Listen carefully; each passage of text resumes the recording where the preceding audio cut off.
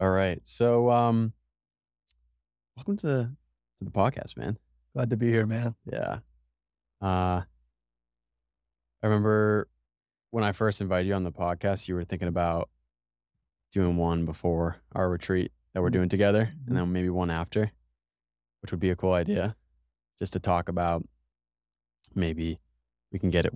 I mean, this conversation could go to many different areas, but um, I'm excited to hear, your intentions and before we dive into the retreat to participate in a few ayahuasca ceremonies Yeah. and the sweat lodge, and then just being surrounded by just a, over a dozen, maybe 2 dozen strong men, you know. Mhm.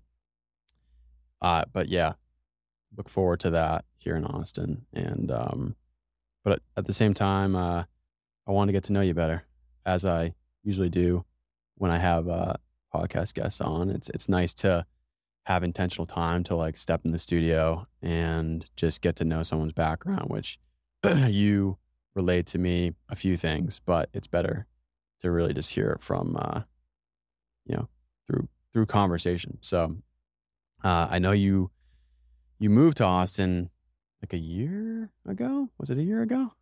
Yeah, about a year and a half now. I moved to Austin last April.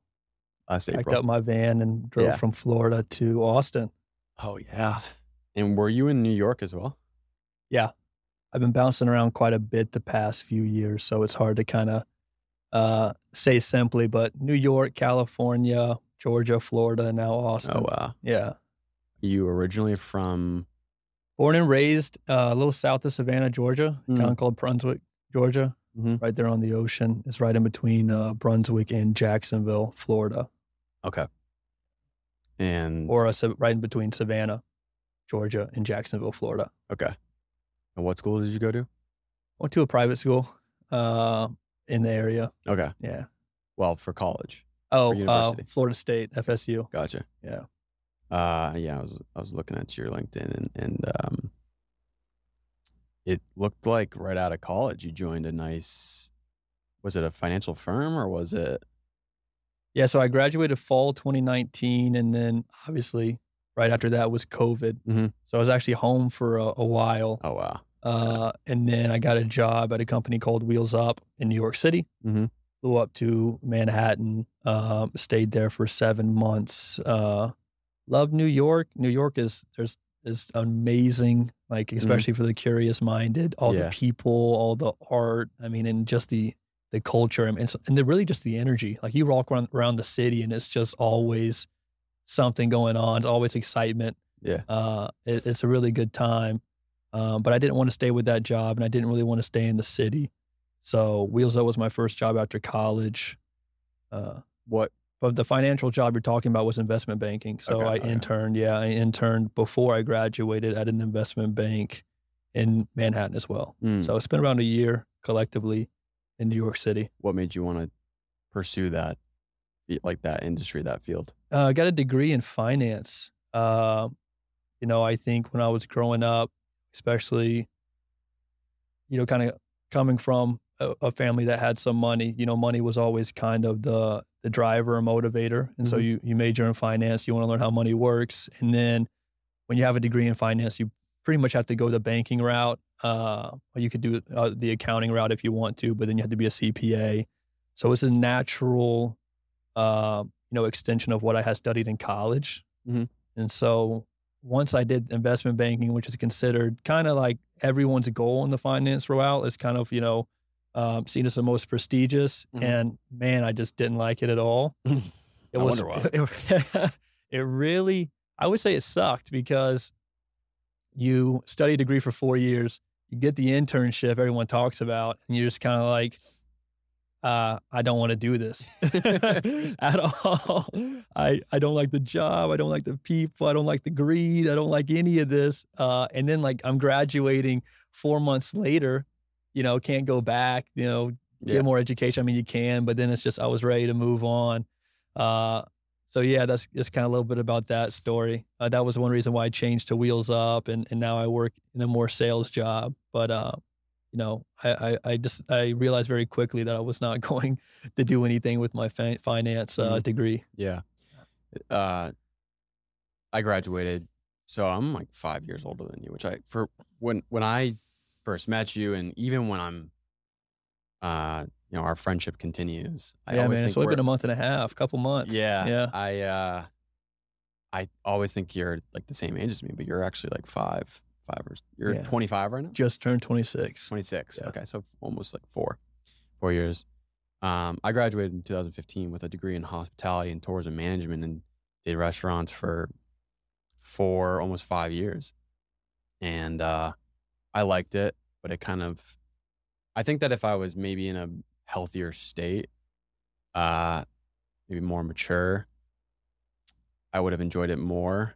But yeah, I think I wasn't in like a really bad condition, but it was just I needed to um, permeate or kind of replenish different aspects of my holistic health realm, Mhm. you know, um, and my relationship to alcohol and food and, just all these different relationships with not even just friendships, but yeah, the relationship you have with what you consume as well. But yeah, after that, COVID hit and I lost my job where I was at in Boston and I was like, I don't want to go back to restaurants. And then I went into finance. My parents are financial advisors, and I got my licenses. I got a job. I Mm. worked for I studied for 8 or 9 months and got a job, and my parents were like super pumped. And then 4 months into the job, I was like, I want to get into Bitcoin. And so I pieced out 9 months in and moved to Austin. And they were just I wouldn't say my parents were super flabbergasted, but I think some people that I worked with were surprised because I was 27, and I think at 27, got this job in finance by just sheer working hard, getting my licenses, and then my father was able to make he has a network that he's able to help, which I'm grateful for because otherwise I don't think I would have gotten the opportunity. Anyways, I can relate to what you just said, how you do 4 years of something that you think you might do for the rest of your life, and then you find out the true nature of that job and you're like, fuck this. Mhm. And for restaurants, yeah, there's no going back for me, and there's no going back for finance, traditional finance specifically. Um, but TradFi, TradFi. as they say in the crypto world. But I think the unique aspect of today, um, whether you're a podcaster or an entrepreneur online, you can make these pivots in a more accessible and easier way in comparison to maybe what our parents were able to, or what our parents had to deal with was it was maybe looked down upon if you pivoted too much from career to career to career. It looked like Mhm. it was maybe unstable, but also the benefits of networking in your company and whatnot. And it's kind of like this default path. Paul Millard, he's a member of Squatch, and he's written a book called The Pathless Path, and talks about Yeah. a really interesting aspect of his parents and how our parent like our parents' generation dealt with a different environment and different place, and so but now we it's I'm grateful for the flexibility and the opportunity. There's so much that you can do, um, and so it's interesting. So Yeah, if I think about mine, I was trying to explain this to someone yesterday, and I think explaining the last 2 or 3 years of my life is really difficult, but in those 3 years, I worked commercial construction for a private aviation company, sales for a cybersecurity company, and then now I'm, doing a little bit more on the health and wellness yeah, side, and this is just all in the last 3 years, so the pathless path, and to your point, kind of how awesome it is that we live in this day and age where we can do so much in 3 or 4 years, whereas, previously, in the mid late 1900s, there was one job you kinda had to stick right, to 5 and then usually decades, but usually at least 4 to 5 years yeah, because it was either a red flag or they just didn't quite have the mobility that we do hmm now. So, hmm yeah. yeah.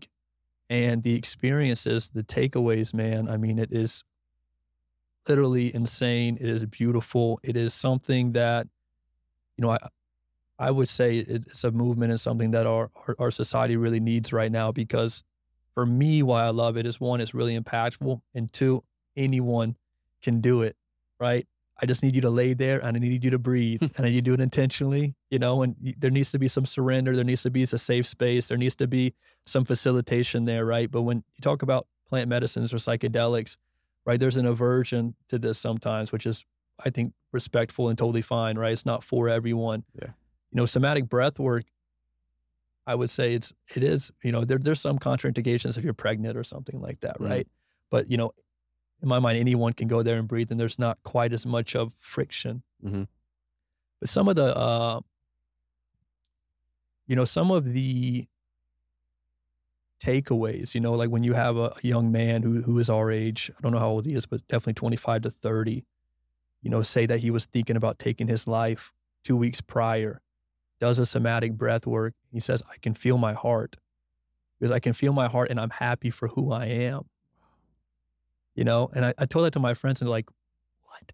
Because then these people who haven't done it, and I know you've had some profound experiences.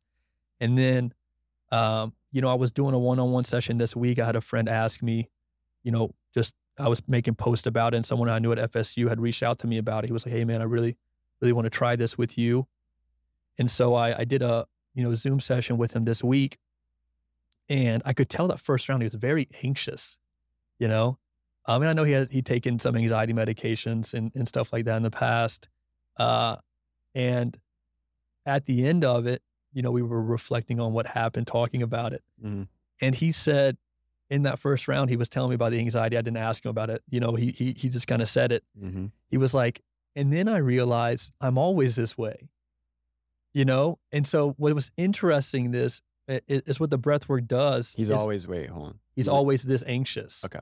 So he thought he was anxious or because he was uncomfortable with the breath work and stuff, right? So he had anxiety, and I get it. There could be a little Yeah. uncomfortable. And then it was somehow because what breath work kind of allows you to do it. He separated and saw this isn't because of this breath work. I've been like this all day today. And so the fact that, when you're able to really separate and look at like your psyche or how you actually present yourself in the world Mhm.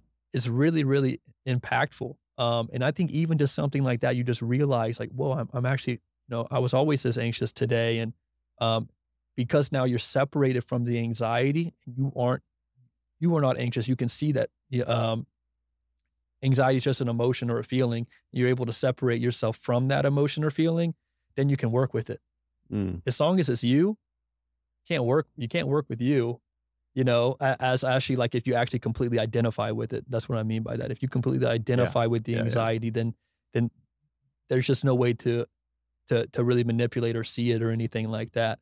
But in that moment, in the breath work, he was able to separate and look at his anxiety. Mm. He felt he had more control over it then Mm. because, he could see that it was separate and that it ebbed and flowed and that it was something that he could work with. And those are just two quick examples. I could go on and on, but Well, that's a there's little bit somatic. there's my like a new friend and acquaintance of mine. I hear him talk about, um, you know, moments of anxiety, moments of depression, and the I am anxiety, like I am anxious, I am depressed. I hear that come out of his mouth, and I'm. I think I said the other day when I was talking to him that for my experience, from my experience over the course of the past couple of years, I used to say that as well. I used to say I'm anxious or I'm depressed or I've had anxiety, I've Mhm. had depression. I'm at a point in my life where I never say that anymore. Nice. How do you describe it? Uh, If you feel that's like if you well, feel anxiety, and right? let me be clear, like it's not to say that I don't feel fear. I don't Yeah. feel sadness. It's like I'm a human being, but I don't identify with it. Yeah. And that's happened naturally. It's taken a lot of work to do that. Mhm. But it's interesting because I was reflecting on that recently and now in this moment trying to understand like when did that really just totally just kind of diminish? And I would say maybe even before Austin, I'd say Austin has really relinquished that identification, that psychological process of I am anxious, I am depressed. And it's taken a lot of different practices, modalities, discipline, whether it's strength training, whether it's ice. I think the ice really fucking Yeah. helped. And we just did a I'm still two shaking from two it. rounds. Yeah. But the ice plunge for 2 to 3 minutes. When I first did it with Jay and Chris, who you met in the gym Mhm. recently, my first experience here in Austin, my first friends were Chris and my buddy Nate and Jay. And we would go to the gym every single day. And I was just so blessed to work out with them every day. Yeah. They were like accountability partners. Now I can just go to the gym and I'll run into them maybe, but I'm going on my own. But back in the beginning of my Austin journey, which was about 2 years ago, almost 2 years ago, um, yeah, we were working out all the time, and then we were doing sauna, and then we would do ice together. And the few, so the first dozen times that I would do ice, I would fully immerse everything to my neck. I wouldn't last as long. I'd probably last for 30 seconds, but every single time, I would be able to experience how chaotic my mind was going, right? And the first couple times brought back feelings. So the physiological pins and needles in my feet and my hands, the loss of feeling in them, which resembled another occurrence in my life that had nothing to do with ice plunge, but it was an anxiety attack. Yeah. And it was like I wasn't checking in with myself Mhm. for so long.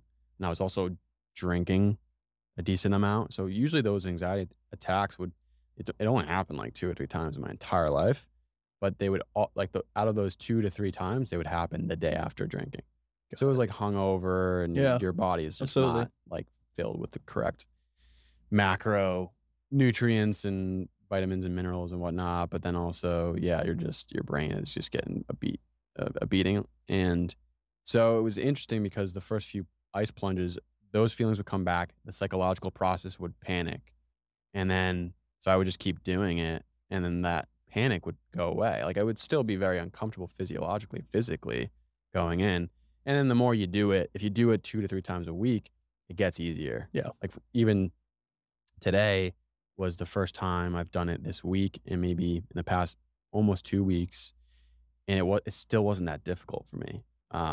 It's uncomfortable, but at this point, the ice plunge and sauna contrast therapy has really helped you be in tune with your body. I think this is me just kind of regurgitating what I believe I've embodied to stop identifying with anxiety, with depression. It's like I think before I would, we live in this comfort society. Mhm. So physiologically, we're not built, from thousands of years ago, the way that we're biochemically made up and the threats that we faced thousands of Yeah, years even ago. just the temperature, like you said, like we are always in a acclimated room, right? Right, 72 to right. 74 degrees. Yeah. So when you immerse yourself into these hard, like difficult things, at least for me, sauna and ice really helped with just being more uh, aware of the physiological feelings that I would get from both those contrasting temperatures. And then also strength training has really helped me um, get to understand my body more. Mhm. And then yoga helps you with that as well. So I think that if I were to look at myself when I was 23, 22 years old, I wasn't strength training. I wasn't doing any of these contrast therapy. I was drinking. I was overeating. Like from the outside, I've always looked kind of skinny, but it's the internal state of your organs, your liver and all this other Yeah. stuff like that probably was not okay. And so, I wasn't taking care of, my body in other realms. I think that's a lot of, the early 20-year-olds in our society, just that kind of going out and Mhm. drinking and socializing. And it's funny because that same guy who I had that breathwork session with this week, he asked me, he was like, "Hey man, how did you make the transition?" I was like, "What are you talking about?" And he meant from drinking to not drinking because, I think I told Mm. him I drink 8 to 10 times in the past 8 months. Okay. I have nothing. I've never been an alcoholic, and I think I've always had a somewhat healthy relationship with alcohol. Mhm. But I think to your point of kind of what you're doing with the sauna, cold, and strength, as opposed to when you were drinking, is when you actually really fully step into kind of feeling good all the time, like really taking care of your body. You don't want to drink anymore Right. because you Yeah. realize that, man, I feel like shit all the next day. Yeah. It's like I wouldn't trade that for any. I don't want to feel bad on any day. Yeah. You know. That's exactly it too, because I'm almost 6 months with not a drop of alcohol, and it hasn't been like this difficult psychological aversion to it. Like Yeah. I can't drink, I can't drink. It's like my lifestyle has been built so that it never even comes up. Like, I don't go out and drink at bars, Yeah. and I've And not been because you think it's bad or not no, no, because no, like, yeah, yeah, yeah, it's because you have like been shown a different possibility or way of life where you're like, yeah, I don't want to yeah. trade how I feel now for it. I'm not Yeah. harshly criticizing people that go out Oh, to I drink. know you're not. Yeah. I'm Yeah, just kind of yeah, reinforcing that point because I think it's a beautiful point. yeah. You know, and that's one reason why I loved yoga so much is I think there's a story of Yogananda who was kind of like the famous yogi. He brought a lot of it to the US. And I think this guy was like, he was enjoying yoga, but then I think he still, enjoyed drinking and had some other vices and Mhm. was just like, kind of like doing the typical kind of Western Christian repenting to the Yogananda and was like, hey, look, I'm not perfect though. I like doing some of this, but I'm still going to drink my whiskey, all the Yeah, weekend. And Yogananda was like, that's totally fine. I'm just like, if you keep coming back and doing this, you're just not going to want to do that anymore after a yeah. while, right? And once you start taking care of your body, once you really start doing the sauna, the cold, have great community, have great friends, You just don't need it. yeah, it just It naturally it's just drops off, and I think that's what it was. Is as long as you kinda, like, try to push it away, and not build yourself to a point where it naturally just doesn't resonate with you mm, anymore, I didn't try to push drinking. I think I kept trying to because I just wanted to socialize and was, like, didn't wanna change and all that, but at some point, you raise your own, who you are, your vibration, and then, the drinking and stuff naturally goes away, so yeah. Yeah, it's, a great way to explain it because 'cause I've been trying to explain it to other people, like, I was at a party recently and, for July 4th, and I didn't drink, and I didn't really feel the urge at all, and other people were, and but you can just tell that some people think that it's like a social, downer if you're not participating in drinking. It's like, no, I can be fully present and have laughs and yeah, a I flowing could dance. conversation. Like, Yeah. I don't need to. And now it's so. Before, when I would drink, it was like what made the the experience of being at a party or something. Like, Mhm. that's what it made it Yeah. better. And now it's like I don't even know if I like it as much, in regards to the clarification of my mind and the way that I'm speaking and the way that I'm like, obviously, alcohol kind of uh, diminishes your capacity to, uh, think and speak. I mean, actually, it depends, I guess, but on the person, because there's been times where if in the past, if I was really anxious and then I drank, I'd be more loose, and then I actually would be, a better speaker. Yeah, Is absolutely. which like that means that your relationship with alcohol is probably like you gotta it might not be healthy because if you need alcohol to speak better or anything to be more comfortable with something, Yeah, I I think think people naturally open up with it though, right? After a few yeah, drinks, yeah, the conversations will start flowing and stuff, hmm so yeah.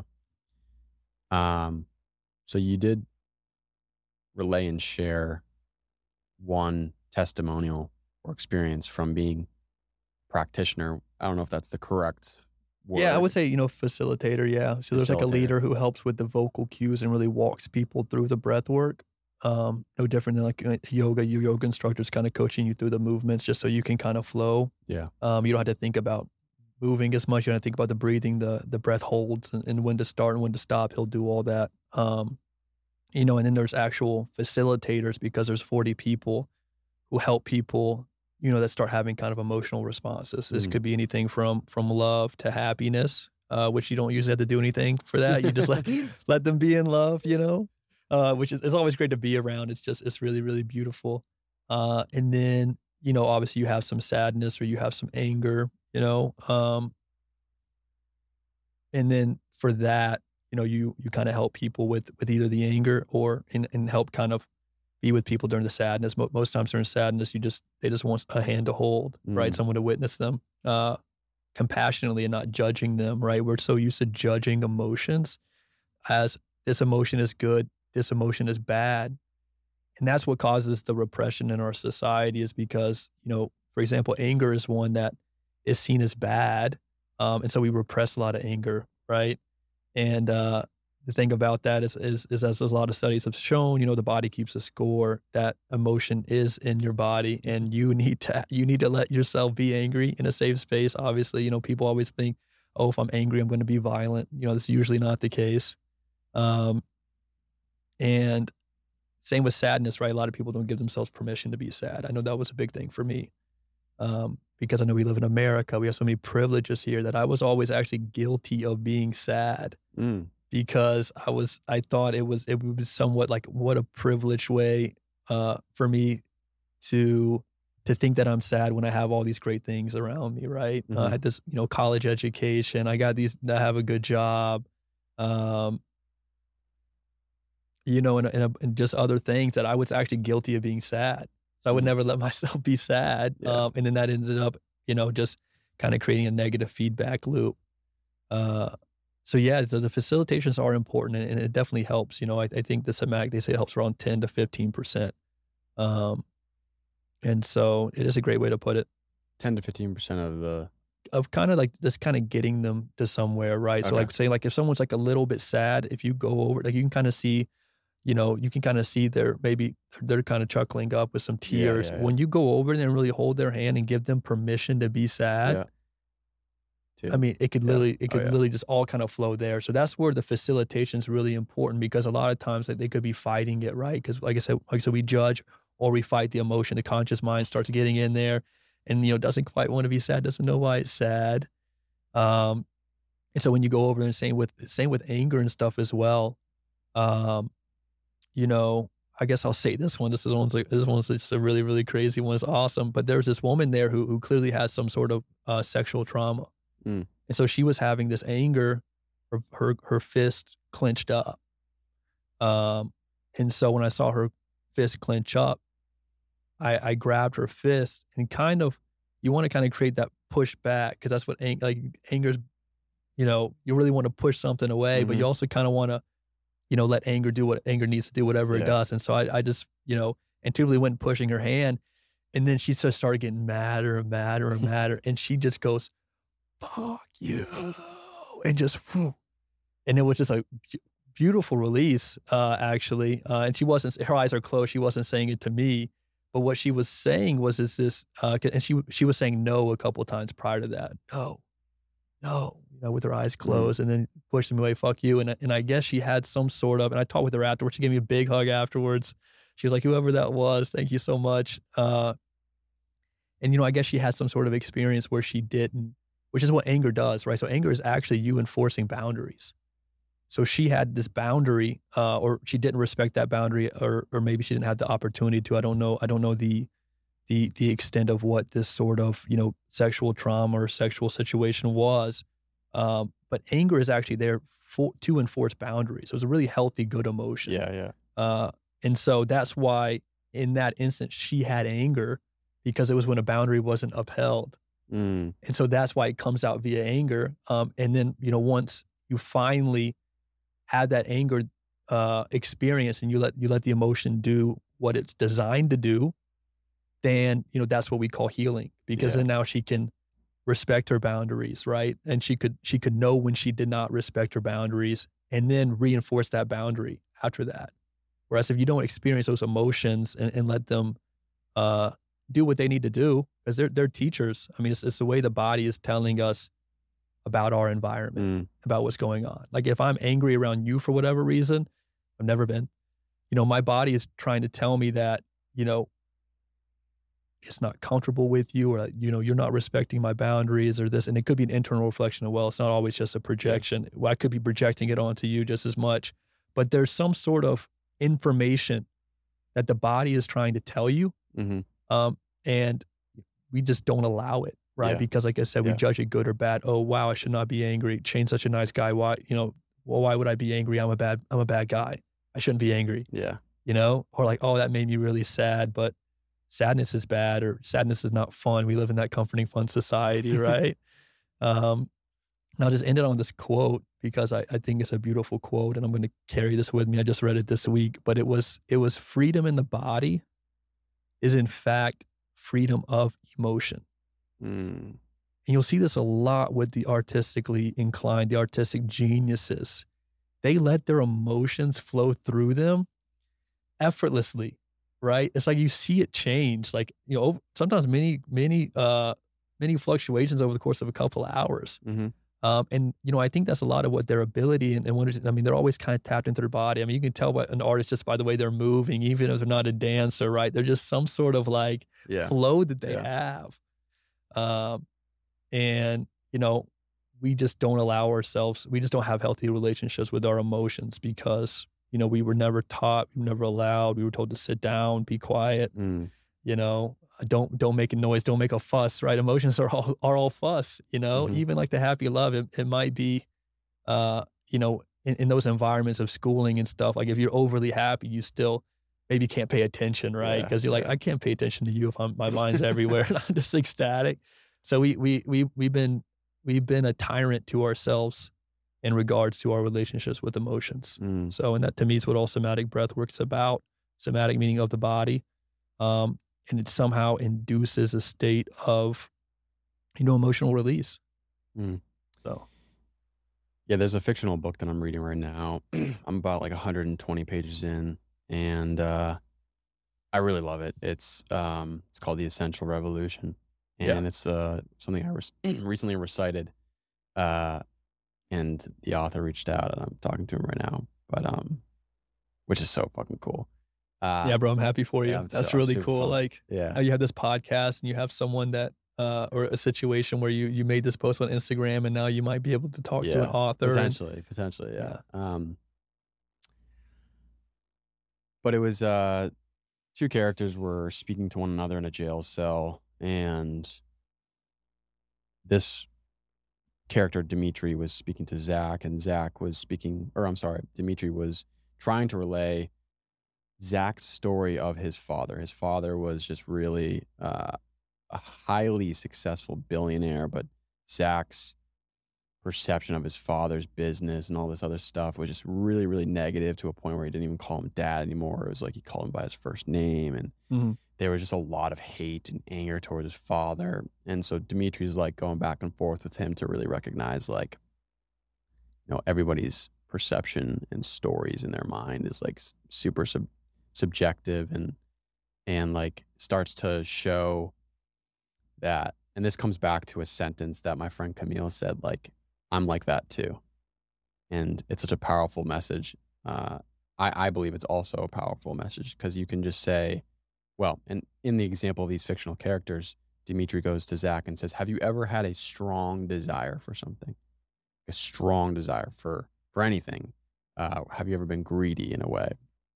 Um, and Zach's like, no, not at all. It's like, so you're telling me you've never wanted to have sex, you've Mhm. never wanted to be famous, you never. And he was like, oh shit, and like it just resembled a characteristic of his father. It's like we all can be like this too, and not to get too in the weeds of this fictional exclamation, but or fictional depiction within the book, but at the end of this section or this chapter, Dimitri just says like, or Zach says to Dimitri, like, should I cry now?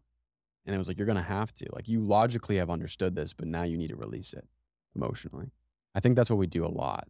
Like logically, conceptually in our minds, we say, I understand this and I feel this way, at least from my perspective, because we've repressed, like we've been programmed, we repress these emotions, being super happy or super sad. We almost forget how to release them.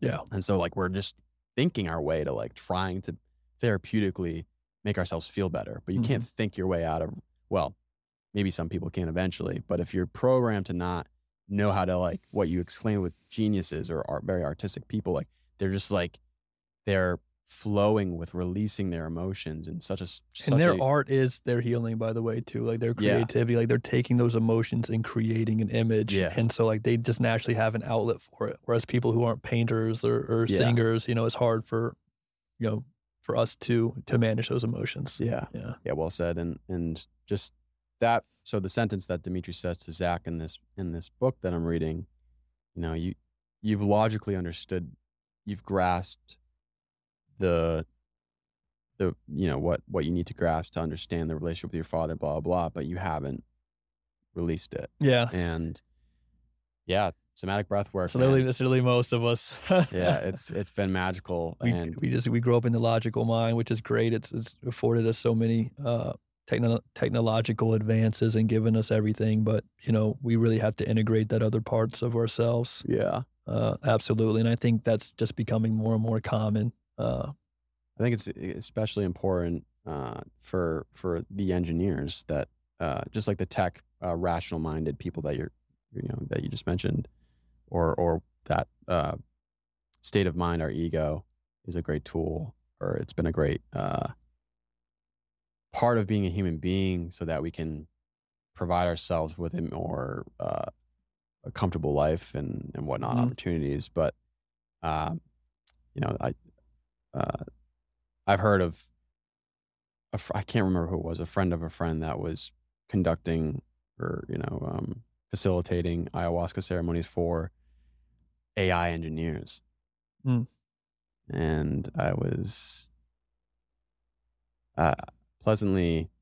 It was like just a it was a nice feeling that came over me when I heard that, that where we have people in the world that can help very rational minded people that are creating these tools to maybe open up their hearts a little bit more, and then Well, yeah, and to be more creative. I think the the people on the frontier of tech, if you say the real guys on the edge that are creating, new technology, the AI side, they're usually just as inclined to have psychedelic creative approaches. yeah. It's not necessarily the rigorous engineer logical type of guy.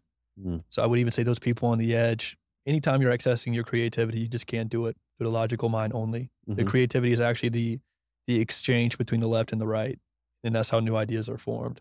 mm, So logical is just, more step by step, uh, type of analysis and things like that, which is literally what coding is. yeah, yeah, But when you also are, every time you're on new frontiers, you need access to those different parts of your brain, just because the logical brain is limited.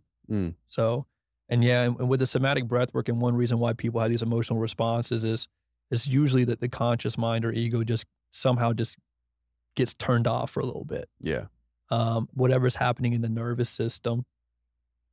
What I like is like the nervous system is the interface between the mind and the body, right? And so the breath work does something to the nervous system to where I would almost say your mind and body just become mind body. And that interface that you have of really you know, really just usually being is just temporarily turned off. And then those emotions and minds and sometimes you have those visions just become one experience. mm, Uh So, and one of those, steps of yoga, and then a lot of people talking about flow states, right now as well. And flow states, are you temporarily getting out of the ego and conscious mind as well. And mhm, some of the, uh, and I would even hesitate to say that it's not like logical or rational or anything like that, because most of the people, the Tesla, the Einsteins, like most of the greats, almost always lived in that flow state, right? They would just s 6, 7 hours, just getting into these equations, just doing that, and it's just a complete I wouldn't even say that it's just their left minds. They are literally, creating with the information in their entire body, and whatever, and so mm, you'll hear if you read what Einstein wrote and Nikolai and all them, they'll all tell you this, like Einstein he would usually try to work he would hold his keys in his hands, and then when he would drift off, the keys would drop and it'd wake him up, and then that's when he would really like to work because he was in between, mm, kind of the dream state and the waking state, and there's so much, and he felt like he had more access to obviously the wealth of knowledge that he had in those states, and that's literally what he would do. yeah, So, and with flow and everything like that, it's becoming more popular, but yeah. That was a part of a section in your ebook too, and yeah, I took down a few notes, but before I think we get into the ebook, we're jumping from place to place. Um, you said that over the course of the past year, you had somewhat of a strong spiritual awakening, if you will, Yeah. or, It's a, generic or maybe even a platitude now, right? Everyone talks about their spiritual awakening, but yeah, very much so. can you get into that a little bit? Yeah. Sweet. I would say that's even kind of one reason why I was jumping around job to job and place to place and kind of that pathless path for a while. I think that pathless path is kind of for the seeker. And by seeker, I really just mean someone who's like a little bit more spiritually inclined and just seems to be searching for something that they can't quite, put Mhm. into a really even a concept. It's just more of like this feeling or drive. It's like, I gotta be doing something else. I don't know, Yeah. Yeah. and I haven't found the answer yet. And it's Yeah. kind of driving them like a little mad. Um, but first I think I would kind of define spiritual awakening as in the most extreme case, which is considered the dark night of the soul, is the death of the ego or death of the identification of who you are, right? Mhm. So we all grew up with identification in the sense of, I'm Brandon Blake from Brunswick, Georgia, who went to FSU, who has these skills, and so we are pretty much told who we are, the first probably varies for me the first 18 years of my life. I just did what society wanted me to do, right? Mhm. Did what my parents wanted me to do, what my friends thought, what was socially acceptable, right? And so you get told what you want to do, and then that builds your identity, right? It builds your habits and everything like that. And the beginning of the spiritual awakening is when those things don't really satisfy you anymore, and then you don't really quite know what else there is. You start asking bigger questions like, who am I? Like, why am I here? Like, what do I really want to do with this life? And so you kind of, obviously, you kind of think about death, and you really think about your life as something bigger than just the role that you have or what you were given or kind of what that identity is. And so usually part of that identity dies. Like for me, I used to go do a lot of sports games, watch a lot of football with friends, and then like that became feeling really empty. And then I don't even watch football or anything like that anymore. And so these things just start changing. But usually the spiritual awakening, they kind of happen on their own in a way, and then it kind of creates confusion, right? Because if this used to really satisfy you, make you happy for a while, and now it doesn't, you don't necessarily know what's next or what Mhm. else there is. It's Mhm. not it's not it's not like, oh well, then I can go do this because I like doing this as well. It's like, no, like I am like unsatisfied with life right now. Like this doesn't make any sense. Mhm. And so yeah, I definitely had that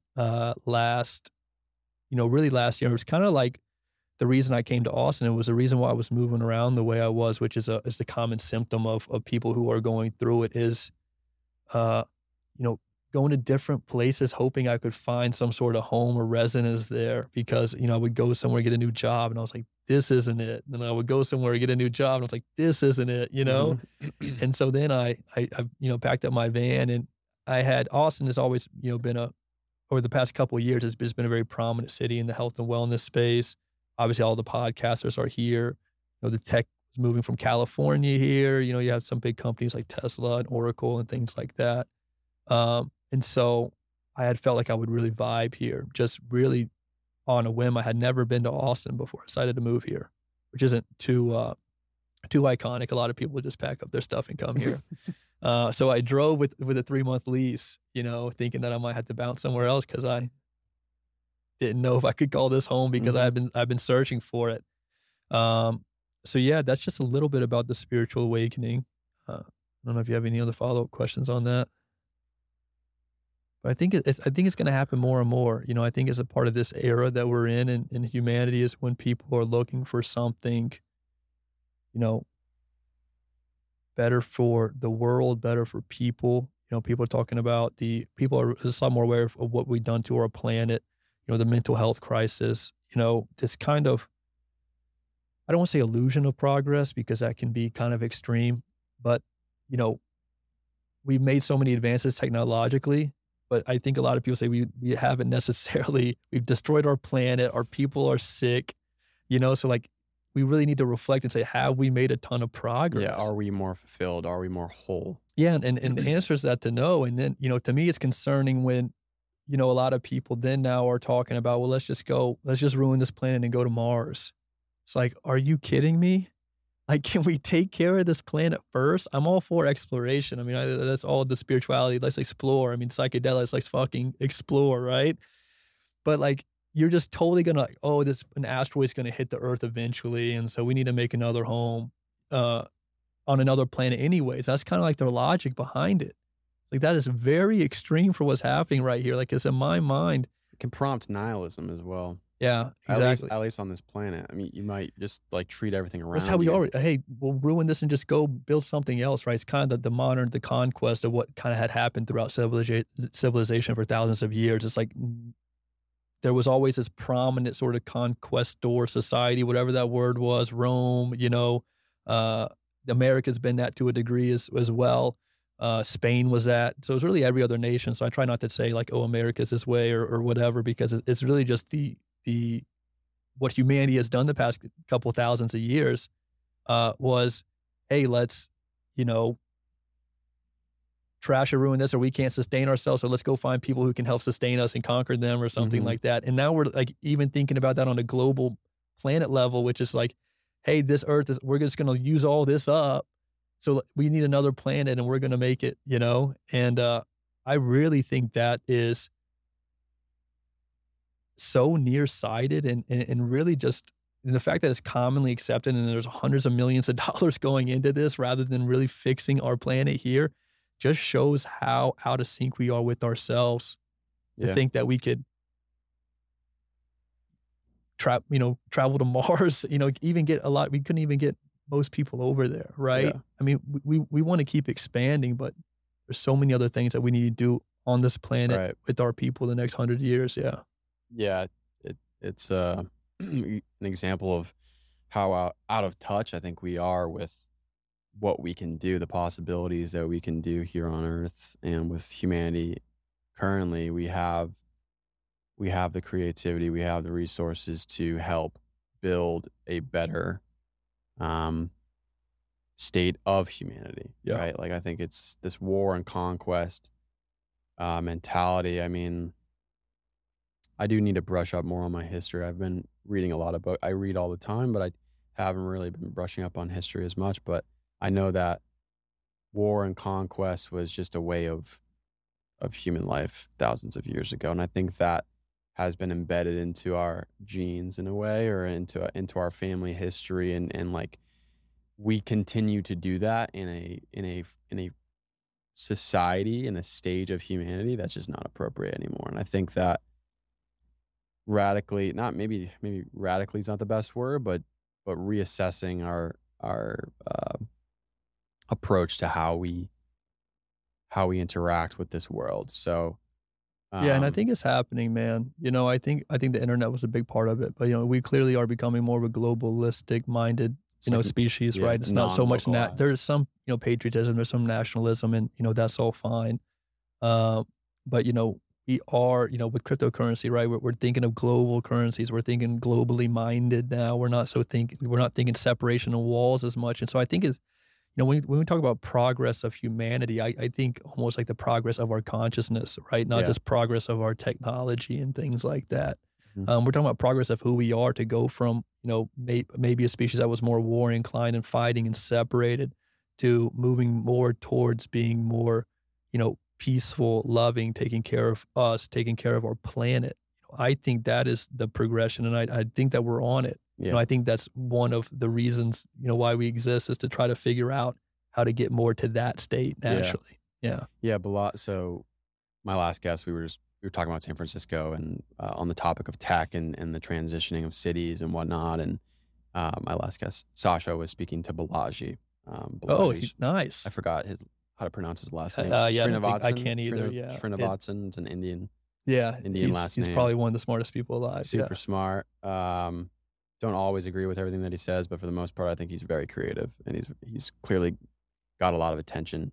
And he created an ebook called The Network State, Mhm. and he's a very big Bitcoin proponent, and so, I think that's what's happening right now. And that's what crypto is. Like I don't know much about crypto from a technology standpoint, but I 100% am behind it from an ethos standpoint. And that's one reason why I think it's going to continue adoption is at, institutions, the relationship between institutions and people or user completely changing, Yeah. right? And which is Yeah. what crypto's all about. Yeah. Yeah. It's an exciting time. Yeah. We're in a really it's definitely a transitioning phase in humanity, and that's where the excitement of growing using these different tools and these different technological inventions and then also these health modalities to like intertwine this balance, this coalescence of being able to I don't know, maybe make the world a more balanced place. And yeah, I'm curious as to when I said I think it was yesterday I said I'm very excited to see where you grow, like how you Yeah, grow. man, I appreciate that. And yeah, and it's I think this is kind of sad to say, but like when you're young, you have these friends and you love them, right? Yeah. But at least for me, I think the relationships of those friendships maybe weren't as healthy to the point where you're like, I'm excited to see you grow. It was Mhm. more of like a dependency on because I was like, you're in this programming state within the stage within your life. And I still had friends that we just bonded naturally through humor or whatever it may be. But then you also have friends and maybe as I transitioned and got older, you weren't always like so happy for their accomplishments or for where they're growing because maybe we were just so out of tune with who we were. Yeah. And so now I feel very happy with where I'm at, and that has helped with like the natural attraction of friends. Mhm. And you just get to a place where it's like I see Hutch and I see you and I see my buddy Jay and I see all these people. I'm just like I'm so excited for all of you Yeah. and to see what you do. And it's just beautiful. It's like I can see this movement growing, and this is we can maybe get into the subject. Jay's doing this, Zach Homel's doing this, Julian, the mentor you've been speaking with, Yeah. is doing this. Um, is to create this entrepreneurial route, this path that helps with like the initiation of boyhood to manhood. Yeah. And you brought this up. This is a subject you wanted to discuss, and I was super happy you brought it up because I don't think I've really discussed it on the podcast, but I did read a book that introduced this, and I could be mixing up the order of the words, but it was Magician, King, Lover, King, magician, Lover, warrior, lover, Warrior, Lover. or it might be Yeah, warrior, no, magician, lover. it's those King, four. yeah, yeah. It's those four. The order doesn't. I read it as well. Yeah, and the beginning of that book, I mean, it goes extensively into the shadow archetypes Mhm. of men, and beginning does explain how in modern times we don't, especially on the West, we don't have any rituals, initiations, Mhm. right? I think that the first that come to mind are you go to school, you go to high school, you can go to college, you get these degrees, these credentials. When you're in college, maybe you join a fraternity or a sorority, and those are like initiations and stuff Mhm. like that. But I don't think they're not as Yeah, and I was in a fraternity, so I can speak to that. yeah, Yeah. yeah. Go ahead. Oh, okay, Sure. yeah, we can I think yeah, there's so many things that came up into my mind when you started talking, about, that the transition from boyhood to manhood because it's something I'm really passionate about, one, as 26 and someone who just kind of been through this the past couple of years of transitioning from a boy to a man, Hmm. uh, and knowing that it's a very real process, and someone who went to college, who got graduation, went to fraternity, and never really had that transition because one, as you talked about in the beginning of the comforting society we live in, there's really not that many trials and tribulations in the educational system. It's a lot more coddling, and you can have your hard test or something like that. But there's really no, the SEALs have that boot camp for a reason. There's really no intense sort of something you really have to put your mind, body, and soul into to really transition to what we would consider a man. And I also wanted to make this point is on this, but a little bit separate was, the war on kind of masculinity that had happened in the past decade or so. After reading that book and studying this a little bit more in detail, was never really in my mind, a war on masculinity. It was a war on immature masculinity. It was a war on, like, the power, the greed, the competition, right? That's what it was really a war on, and so I think as especially a man who went through a liberal college, as all colleges are, who kinda was, like, felt guilty about all the stuff happening because I was in college when that was very prominent in the news and media and things like that. Uh, and then I realized through all of this that, it was never really a war on true masculinity. I think true masculinity is more important now than ever.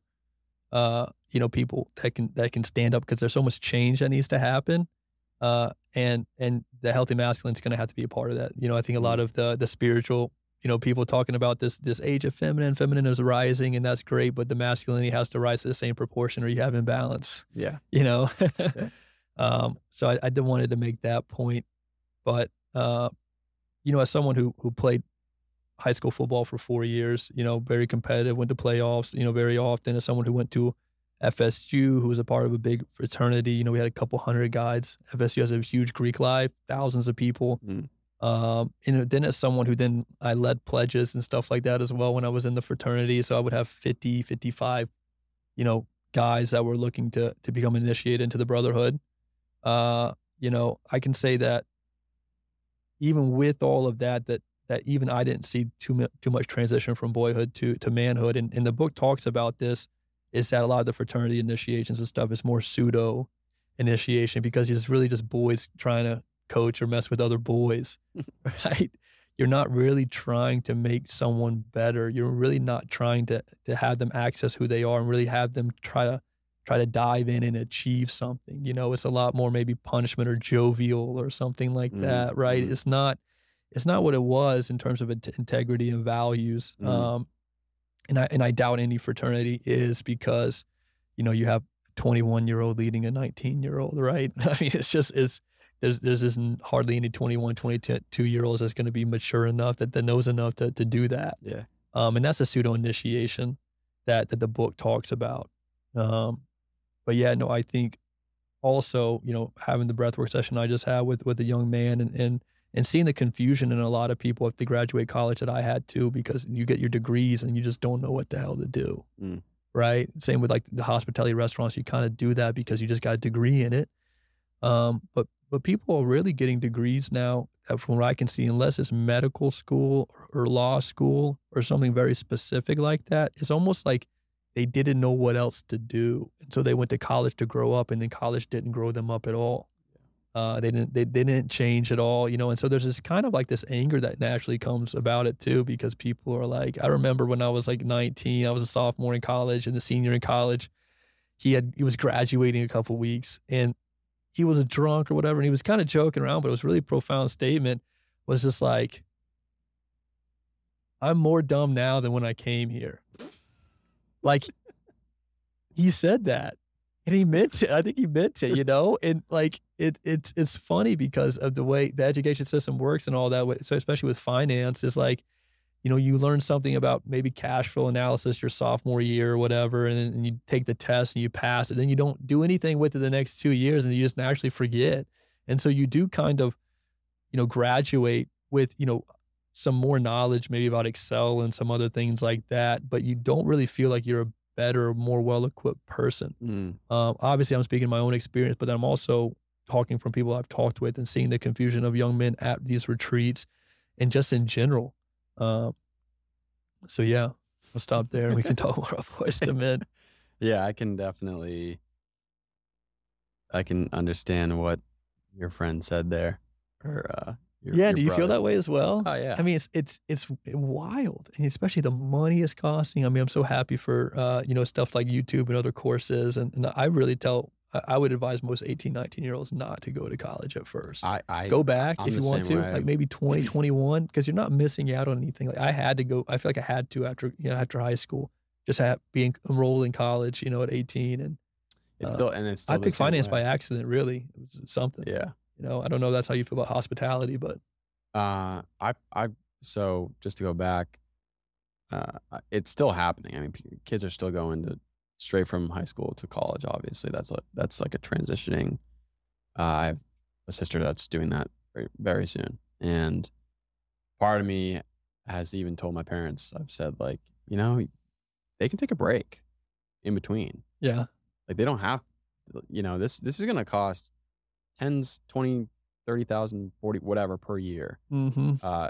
We're in a just different time. Yeah. We're in a different time that I don't think the 50,000 to like $500,000 that you're going to spend on a college degree is going to really be necessary to be successful in the next 10 years. Yeah. I truly believe that. Unless you need post-grad, like unless, like if you're a doctor, right? Or law, but even law school, I have a friend who graduated from law school in Tampa, and he was saying, the first year or two, 50% of the people don't know why they're there, right? Because they graduate college and then they're like, oh, well, fuck, I guess I'll go to law school because and it's really like a confusion thing in my mind. When I see them say it, it's almost like, oh, well, I have nothing else to do and I want to make good money. Yeah. So then, therefore, I'm going to go to law school, And we just have like this overwhelming amount of lawyers and doctors in the United States, I feel like. Yeah, I don't know from a capacity Statistic standpoint. wise, Or like I feel like with doctors, we could always use more. Even Western doctors, we don't hate you.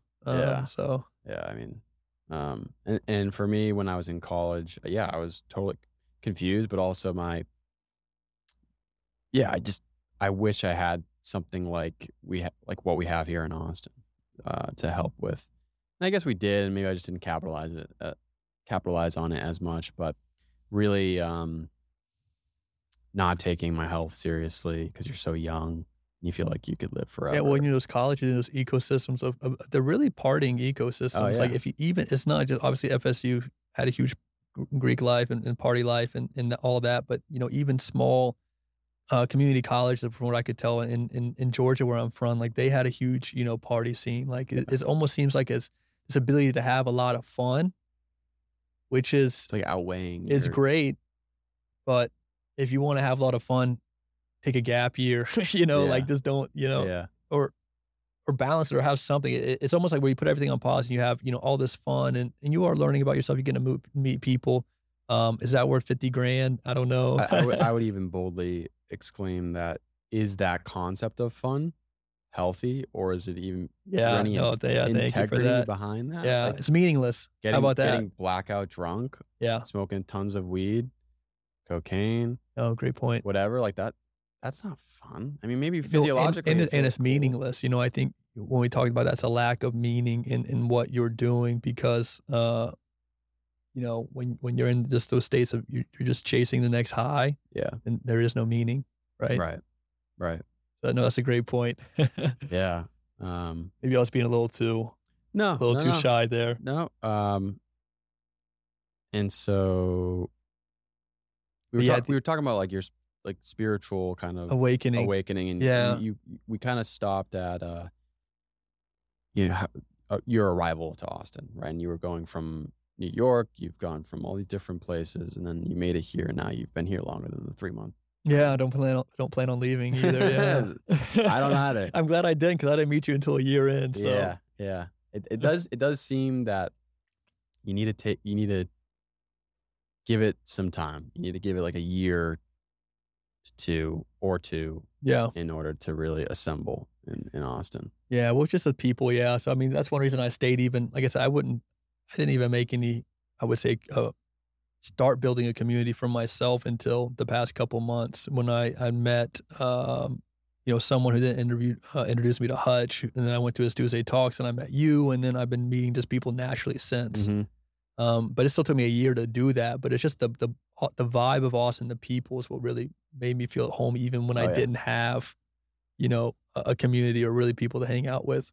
Yeah, and that seems to be the case with many other people I've had on the podcast. It's the people, or the conversation I have at Squatch. It's the people, and the demographics and different ethoses of Austin. You were just mentioning there's tech and there's health and wellness. There's all this different stuff. So it's really cool. But. Yeah, and also with like the spiritual awakening too, because I feel I feel like at some point in the next couple of years, I'm going to help people through theirs. Is that it is a very brutal process. Like that part of changing your identity,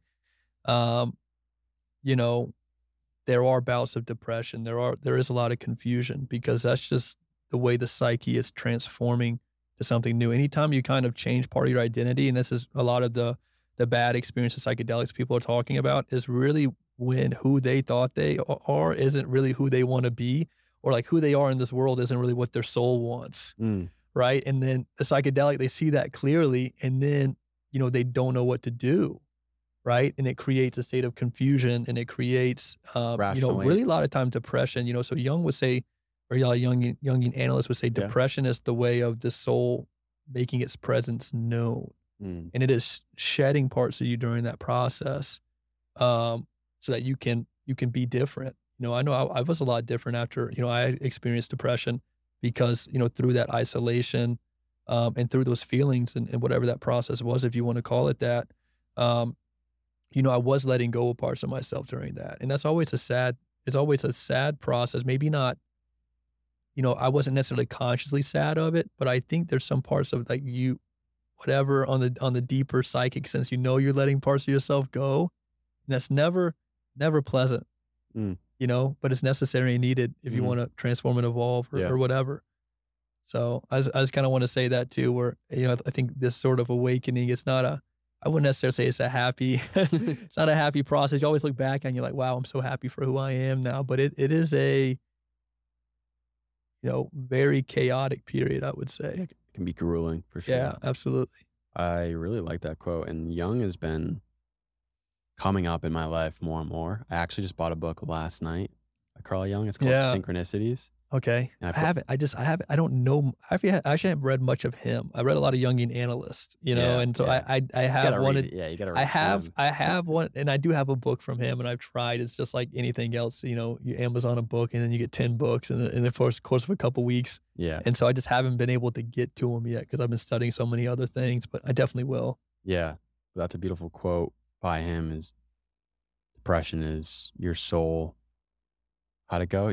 Your soul telling you. Yeah, and I'm paraphrasing it. Yeah. But your soul is making its presence known and kind of unfolding and almost I would even say it's doing work on you or for you from your psyche on a psyche level. So you're shedding parts of your identity. And anytime you Mm. shed parts of your identity, it's going to be painful, right? So my coach, who I did the first men's retreat with December, very bluntly says, psychological death is going to be the same experience as real death.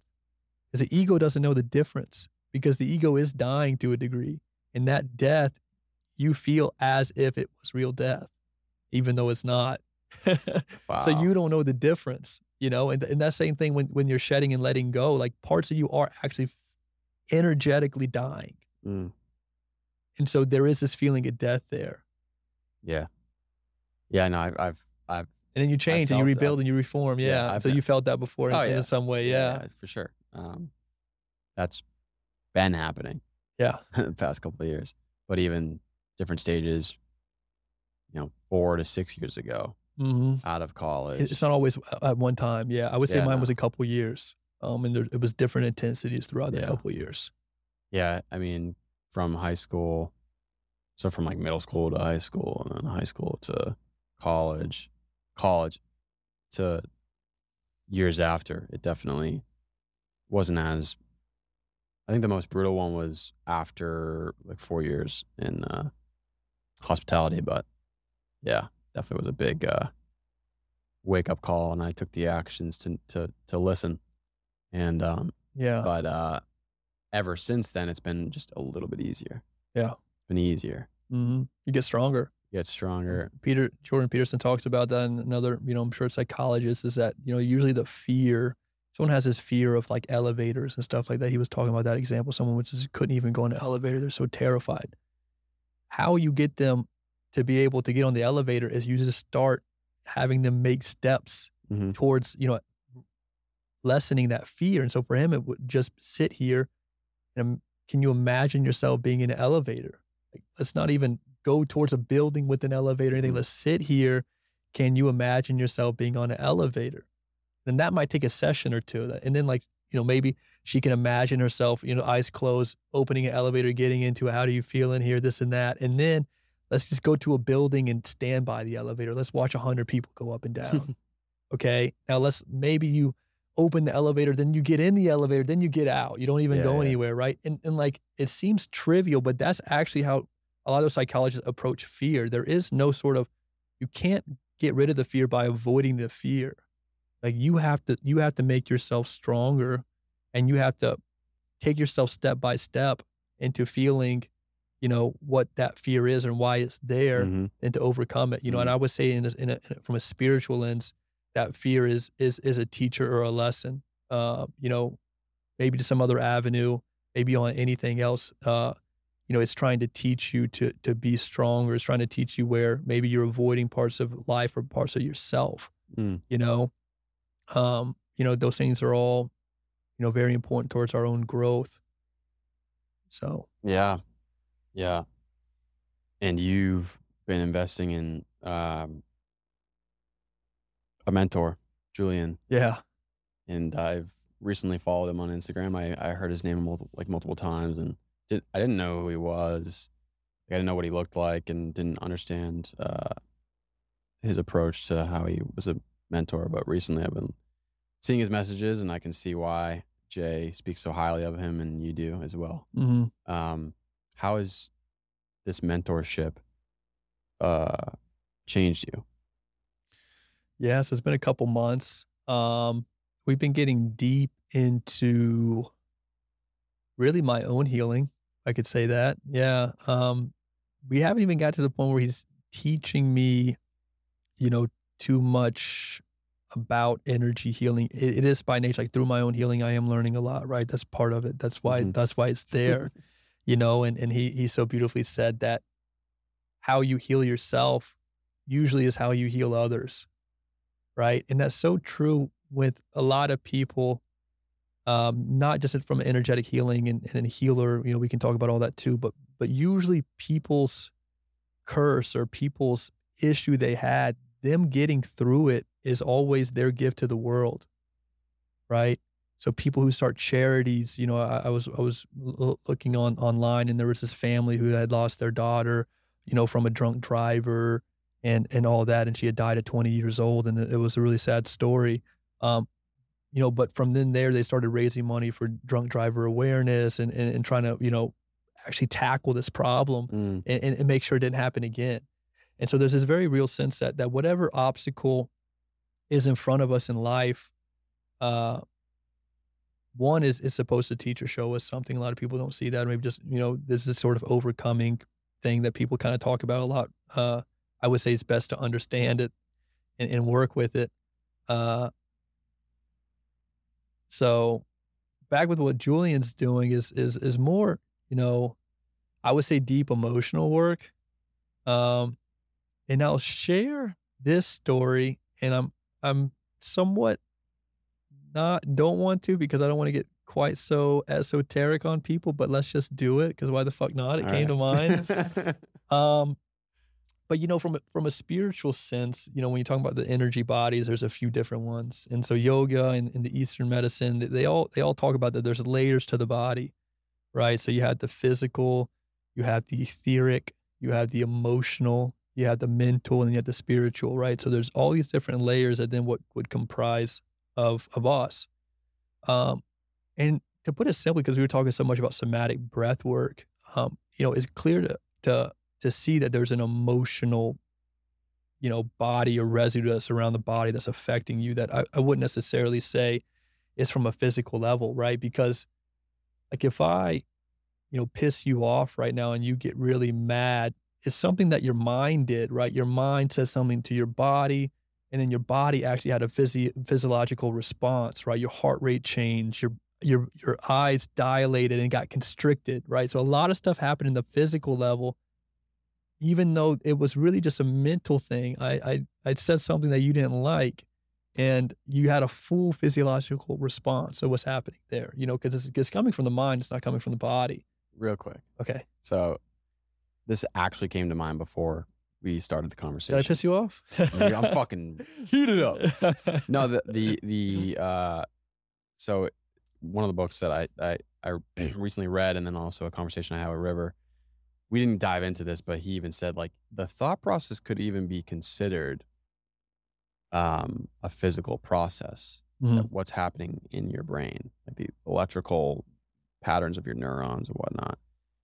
Um, so I do, because this book that I have like over here, it's the chakra book and mythology and Yeah. astronomy. He does label emotions and thoughts as non-physical, and I question that. But anyways, But so they are in your field, like you, right? because your So senses, when we when you're hearing and when you're listening, when you're seeing, you're interpreting these concepts through words that we're um, Mhm. creating. So we're using our physical senses to interpret something that we then orchestrate in our brains that ignites neurons and whatnot. Mhm. So I almost still think it's a physical. And we could get in the weeds of this, but it's something that I've been thinking about lately. Yeah, no, and I don't claim to Because know. some people consider thoughts and emotions as non-physical things, and I don't know if I totally agree with that. Yeah. But I think it would take a long part of this conversation. So if you want to continue your story. Yeah, no, I would just say, so in like in and some people can see it clairvoyant, but we all have auras around us. So like even though like there's this physical, that's obviously like our body and what's inside of our body, but there's also substances that's near just around us, and you can feel that when you get close to someone sometimes. Yeah, no, I agree. And so there's your energetic presence, usually is around 3 to 4 feet from your body. Mm, So in that sense, they're all always around you, kind of, and I'm still learning to the path where I don't know. I think you're picking up information from that whole field, and you're calling that your mind or your brain when it's not necessarily, because we all point, where's our mind at? It's right here, you know, but is it right? I think that's obviously the deeper question right. is your mind and thoughts, are they all right here or are they not? Um, where is Shane actually located? That the person who says he is Shane, where is he actually at? Right? Is it kind of that observer thing? As you were saying that, I was picturing my perspective behind your head looking at me. Yeah. See?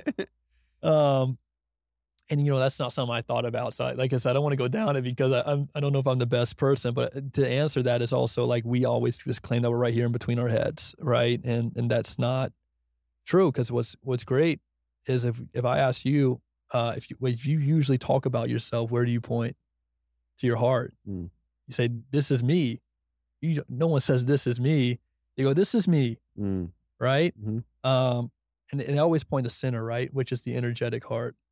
No one points to I mean, maybe, right? I don't know, but, like, if it's usually very clear right there in the center. I don't know why I'm trying to do it for the camera, but, right there. It's never like, "Oh, I'm here, I am here, I am here, whatever, I am here." You'll say, like, "This is me." Mhm. They point right to the energetic heart, right? And so these Mm, are the little things, and one reason why I love doing is talking about these things in practical ways that we are all doing and maybe unconsciously knowing, right? And that's why I like that heart example, because when I read down the book, I was like, whoa, why have I always pointed my right there? It's like, well, that's because that's where your actual heart chakra and your energetic heart are located. yeah.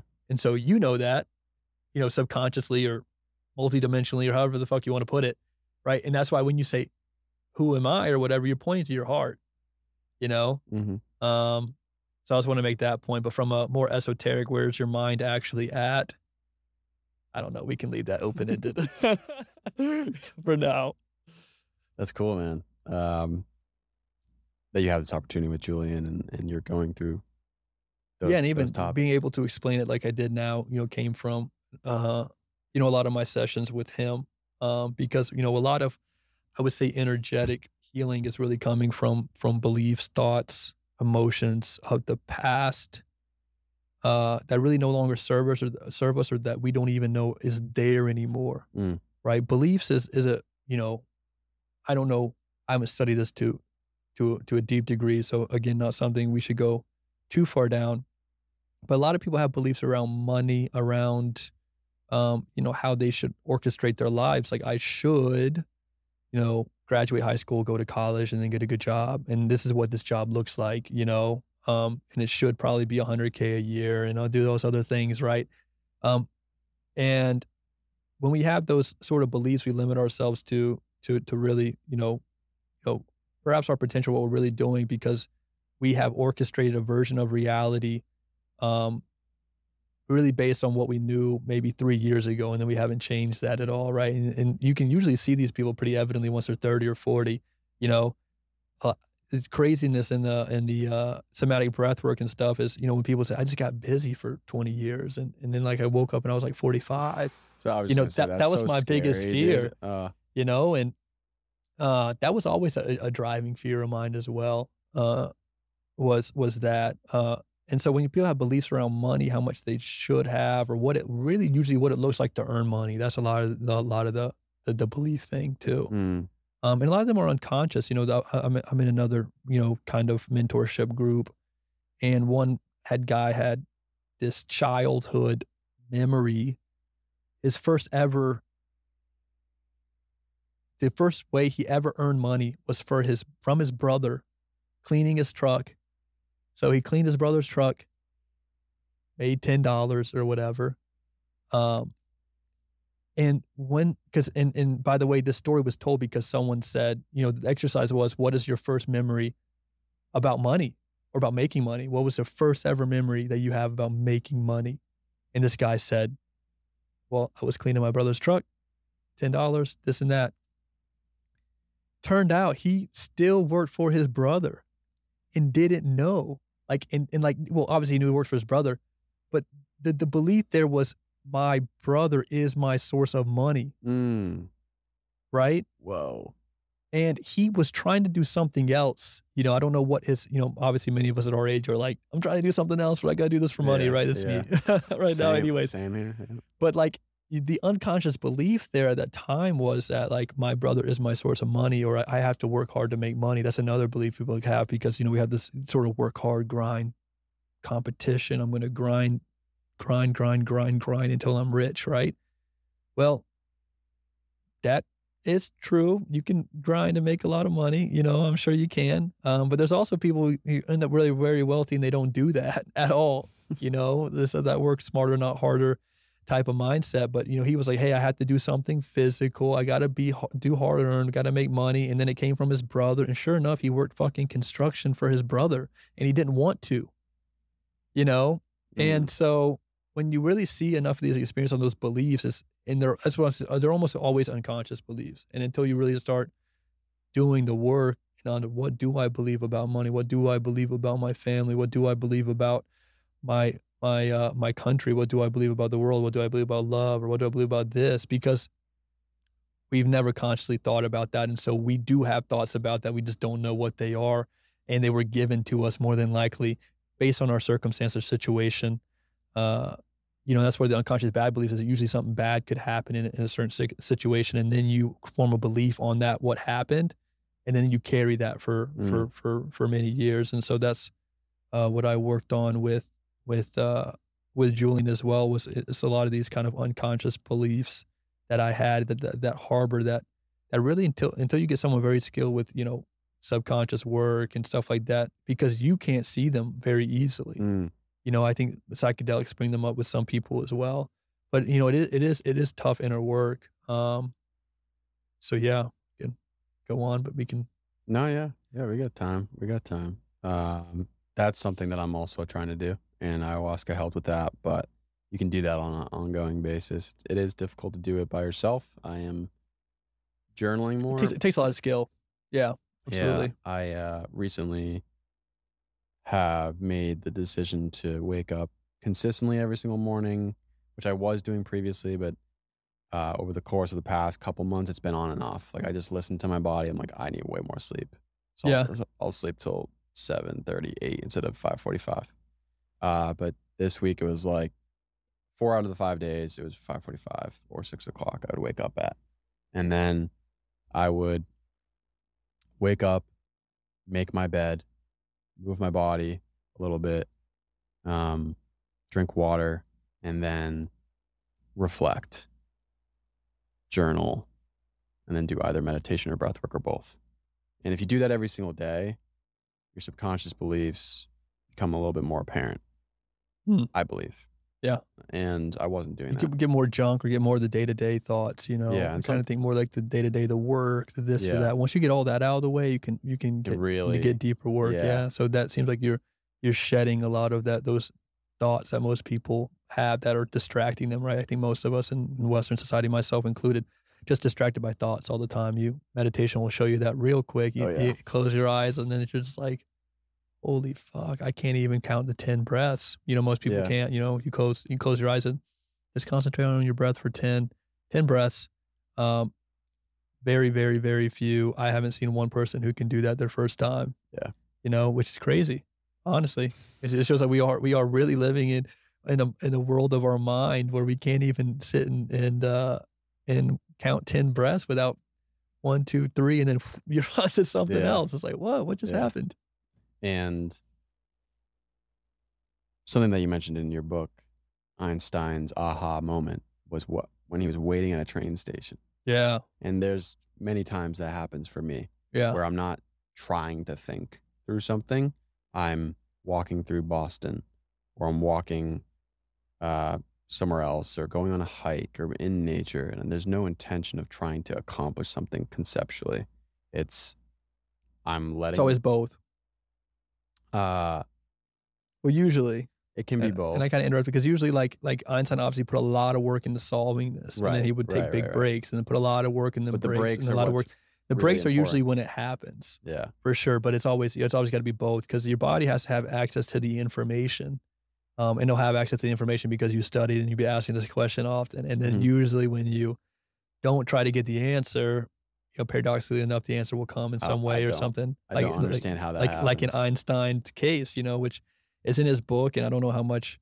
I think it was the general theory of relativity. It happened Mm, like that was actually when he had actually it all made sense to him when he was waiting mhm. at the train station, and I think like the clock had hit the top of the hour, and there was something about the train moving and the clock striking, and it was just like, holy fuck, this is all it. You know? Yeah. I don't know much about the general theory of relativity and Yeah.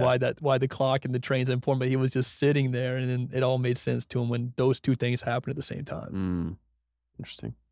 Uh, but yeah, going back to this morning routine, and then after the reflection, so, the things I mentioned, breath, waking up, reflection, journal, meditation, all that stuff.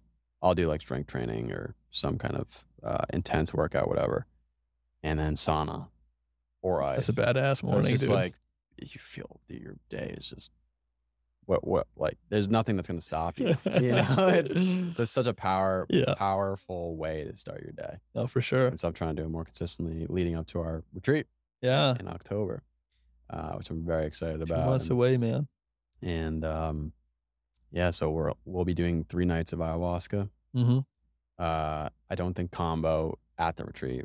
Mm-mm. And then we'll be doing 3 hour sweat lodge or around that time Yep. with good amount of men, 20 to 30 men with, I guess capped at 28. I think like Julian and Jay are going to be leading it. Mhm. Zach will be there. So I'm Mhm. sure it's not really his retreat. I think it's more like Julian and Jay. Mhm. Um, but yeah, I'm very excited. And um, you had told me, I think it was a couple weeks ago, you couldn't get it off your mind. Yeah. What was going on? Um, Because so for context too for the listeners, we met each other at Tuesday Talks, yeah. which is a Which is yeah. small backyard little social gathering that our buddy Hutch orchestrates. And I was exclaiming what I was pumped about, and it was about signing up. Well, one, I just did an ayahuasca retreat, but I also signed up for another one with my friend Jay, and then we went around, and then I didn't even know you.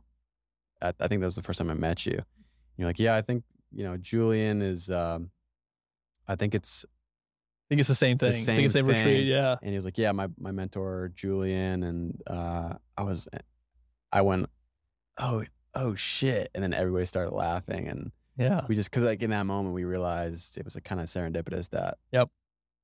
And I we- wasn't even thinking you about it weren't- at the time. yeah, you weren't Yeah. committed to going, but now you are, which is Yeah. really cool. Yeah. I think that was an important moment, and I wouldn't say that's why I did it because obviously you want your why to be different than that. But I think one reason I ended up saying yes to that is because there was a lot of Synchronicity, that book that you're talking about, that was like kept putting it in front of my face, you know, when I wasn't really asking. Like I met you, and then I got led to Hutch took me to Barton Springs to an ice bath that Jay was leading, and I You didn't had no even know idea. who Jay like had no idea who it was because Hutch just said, "Oh, me and some guys are gonna do this tomorrow," and I said, "Okay, cool." So I went, and it was Jay's thing, you know, Yeah. and then you know, I think it just kept coming up in my mind and because of, you know, I as any, I think, spiritual person would do, you just try to listen to things like that happening, right? And so I was Mhm. like, okay, like I'm kind of getting shown that I'm supposed to be on this. And then obviously I prayed on it and thought about these things as well.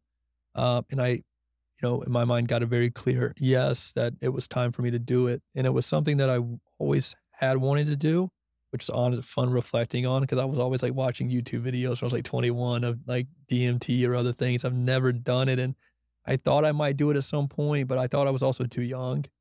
You know, even at 26, I think intense psychedelic experiences, you know, could be considered dangerous. I think that's it's a dangerous bias to have that you're too young as Yeah, well. I mean, yeah. like, so there's an argument for you shouldn't be doing any drugs or any types of psychedelics at a stage in which your brain is still developing. Yeah.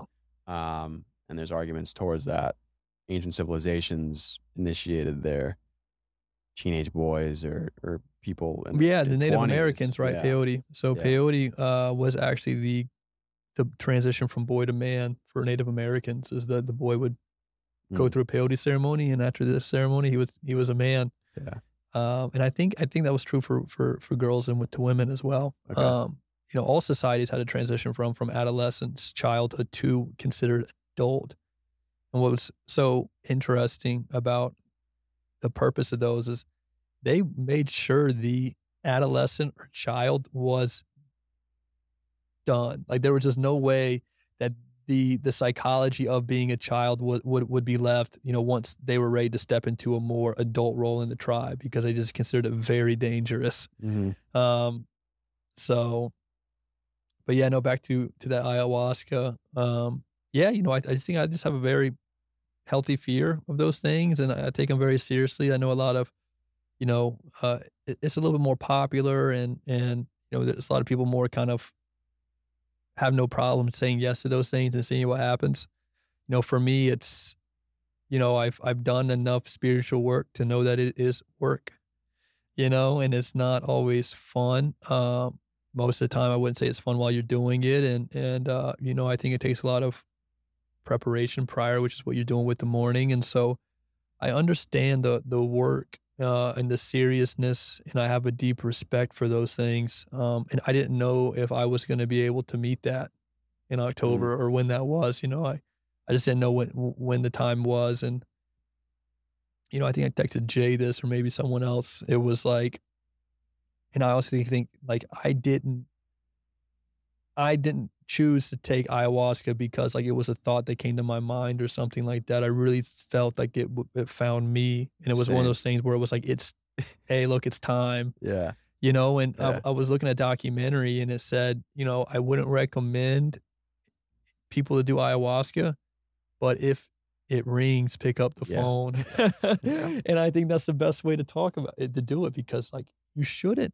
It's not something that like, oh, I'm confused about, or oh, my life isn't exactly the way I want it. You know, it's got to be something in your soul, you know, deep within you that you're like, I'm willing to do this. Like Mhm. I'm willing to explore. I'm willing to find parts of myself I didn't know about. And then that's when you do it. And Yeah. if you do feel that way, then you can. But Yeah. And I signed up for this second October retreat after I had elevated emotions, or I kinda committed verbally when I was already in a really great state of mind and the elevated emotions oh were still yeah, there. And I think I fully committed, about 2 months ago, which is when did you say yes? I was definitely interested when Jay told me about it a couple weeks after our first retreat, and I think it was because I had such elevated emotions, and I was like, "Wow, this medicine has helped me so much." Um, And then afterwards, I started to think about, okay, well, I did make that decision when I was in a susceptible or like more Vulnerable state. vulnerable My state. heart was open. Yeah, Don't make but decisions when your heart's open. still to this day, I've made sure to question that, and I know for sure that out of all the years I've been on this planet and living, there's more that I can understand about myself that this medicine can help with. Yeah, no, and it wouldn't end. Yeah, Yeah. and I mean Jay's done it.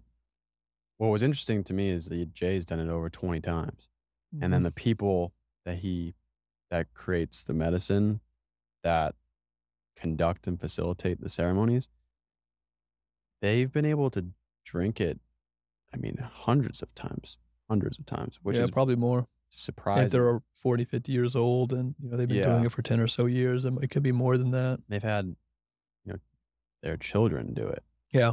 which is like these children are more pure, right? They don't have all the baggage that we have. Yeah. So something that Jay said to Because they me. would think we would, like I said, my fear of doing it because of my age was coming from a very, Westernly trained mind Right. on the ego and the biochemical things that are happening, right, with the serotonin and dopamine, and don't overload your brain on that when you're young. And, Mhm. the neuroplasticity works both ways, right, positive and negatively and whatever.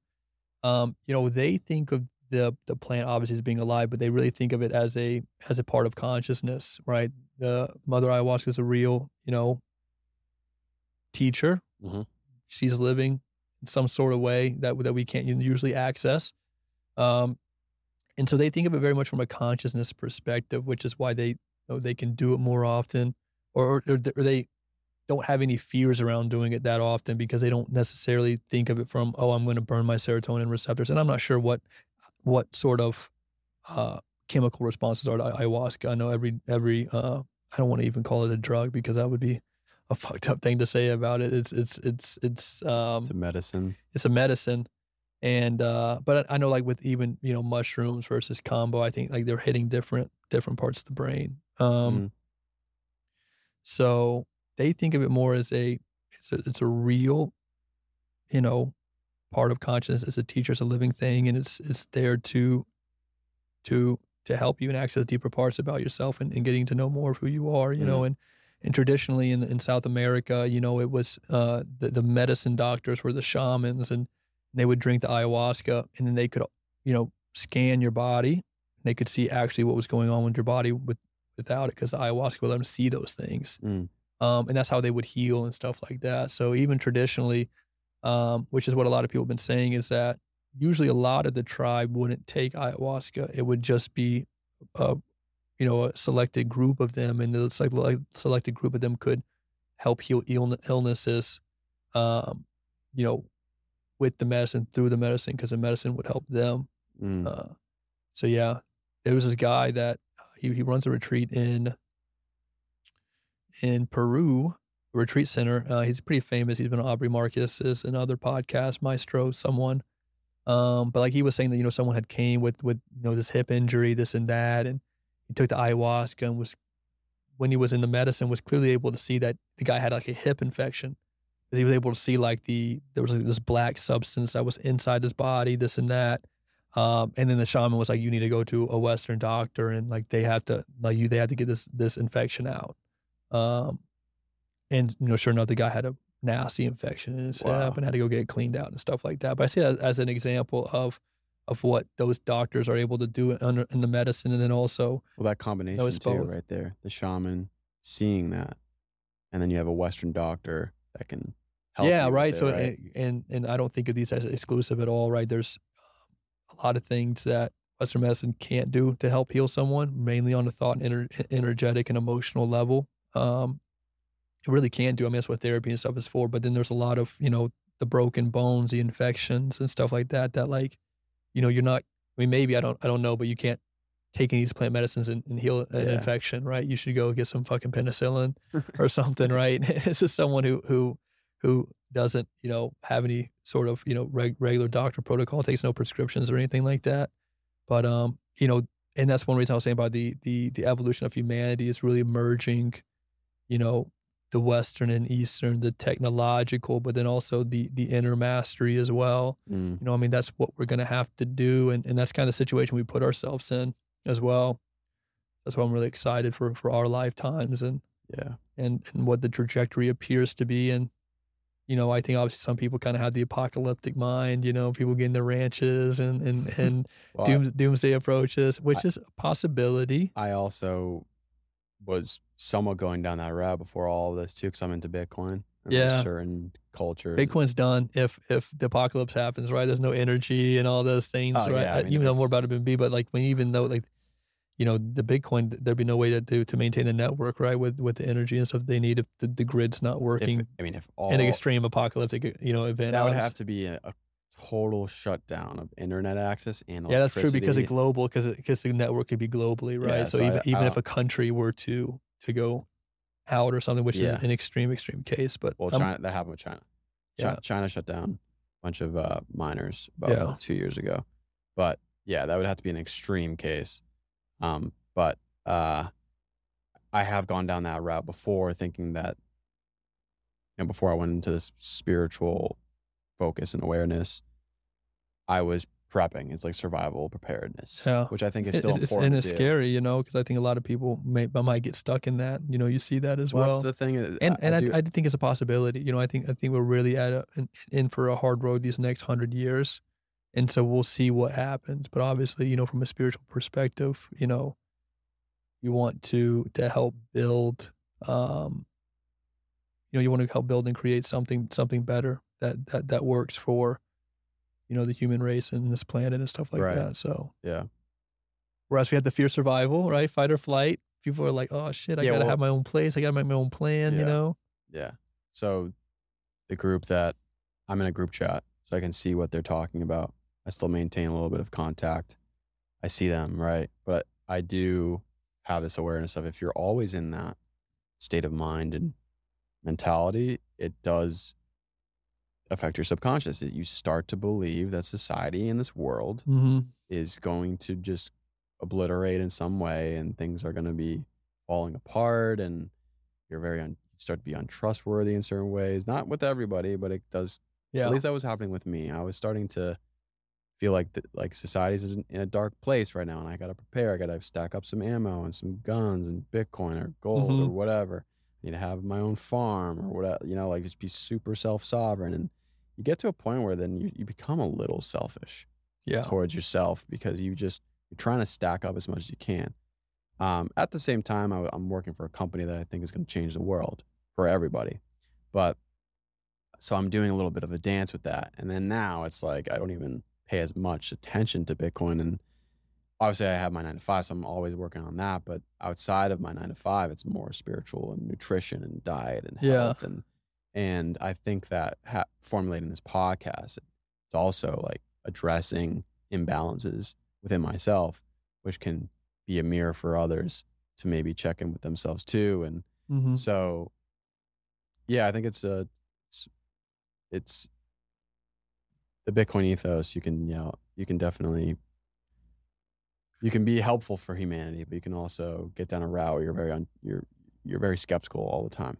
Mhm. So, um, but where were we going with that? Oh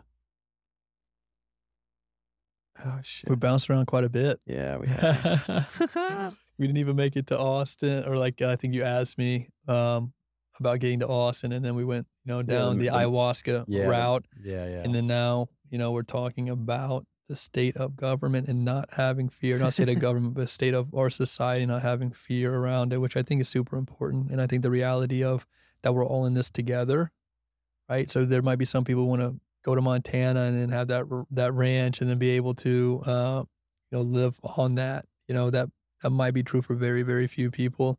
But the reality is one reason I know I don't really have access to anything. Maybe I meet someone who has a doomsday kind of, ticket for me. "Hey, if everything goes south, Brandon, you can come stay with me." Mhm.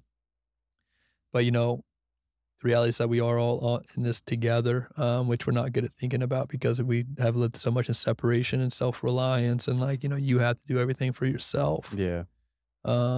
which is part of what's gotten us into this mess, and something that we're just gonna have to change and and grow more towards each other, and, create a more sustainable, planet. And I think that is a beautiful way to contemplate here. How do you foresee yourself doing that? And I think Yeah. you're kind of working towards it, right? Yeah. And I feel the same for myself. Like I didn't really know where this podcast was gonna go, and I don't know where it will. But I feel good about it. It feels like this kind of force of nature that's just you don't know Yeah, the where you podcast, just you're don't. calling, right? Yeah, no, in a way. And Jordan Peterson talks about it. It's like just start somewhere, because if you feel in your bones that I felt a very intuitive sense that I wanted to do this, and Yeah. then the stars aligned. Like this studio This is sick. just Yeah. started, and it's like a part of the So probably community. cost, you have any idea, 10 grand, maybe? Maybe I more? don't know, but the integration of my decision to formally do it. Like I actually exclaimed that I was going to do it at MetaMen, at a men's retreat in San Marcos. I was like, I've been saying to myself, I'm going to do a podcast, and I haven't fucking done it, so I'm going to do it. The next day I come to Squatch. I run into Danny Miranda for the first time ever, and he's thinking about coming to Austin, and he's a decent podcaster right now. Yeah. And I was like, just started to talk to him, and I started exclaiming, I want to do this. And a couple of weeks go by, Squash Studio gets built. And then I'm just like, there's a lot of things happening, synchronicities that are like aligning this in a way to make it successful, and it feels natural. So yeah, my question to you is, it seems like through the pictures too of what I'm seeing at the Somatic Yeah. breathwork sessions, like you look like you're in your element. Yeah, man, And for sure. and Absolutely. I wonder where this will People had evolve. thought I was doing it for years or something like that. A couple people asked me, "Oh, no, this is my first one." And, the camera lady was, like, shocked, was like, "What do you mean this is, like, your first time doing it?" And those are always good indications as Yeah, well. yeah. But I thought it's a good invitation to read the poem, Sure. Love Dog. Yeah. Because when you asked me this and I wrote my ebook, signed it by Love Dog because his poem was so instrumental, to really to this sort of spiritual awakening and transitioning out of it. Really, this poem helped a ton, which is a crazy statement, but it's true. And it also is, to me, a poem about purpose and what you talked about as well, which is kind of that sort of calling to something, and then that something that's calling to you as well. And there's a relationship there. But I'm gonna read this poem called Love Dog. It's by Rumi. One night, a man was crying, Allah, Allah. His lips grew sweet with the praising until a cynic said, "So, I have heard you calling out, but have you ever gotten any response?" The man had no answer to that. He quit praying and fell into a confused sleep. He dreamed, and he saw Kadir, the guide of souls, a thick green foliage. "Why did you stop praising?" the guide said. The man replied, "Because I've never heard anything back." The guide then said, "This longing you express is the return message. The grief you cry out from draws you toward union. Your pure sadness that wants help is the secret cup. Listen to the moan of a dog for its master. That whining is the connection. There are love dogs no one knows the names of. Give your life to be one of them." So I heard this poem on a podcast, Tim Ferriss, and I was driving. And Suzanne Cain, author of Bittersweet, was reading it, and she has this beautiful voice, much more beautiful than mine, probably. And I was just driving, and it hit me like in my chest, and I had to pull over. I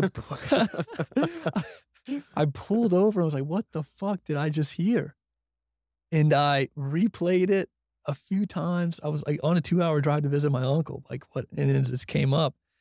And what this poem, the invitation and what it was talking about was, I think what we don't talk about enough is this longing we have as human beings for something, right? And that's what I had, my spiritual awakening bounced around. I had this longing desire for something I didn't know.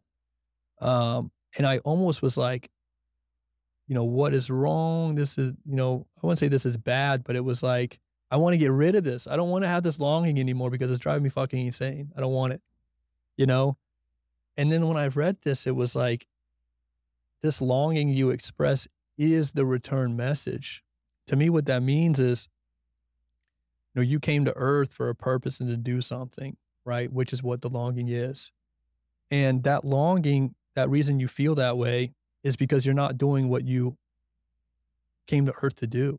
You had a purpose, you had a mission, you had something you wanted to experience, right?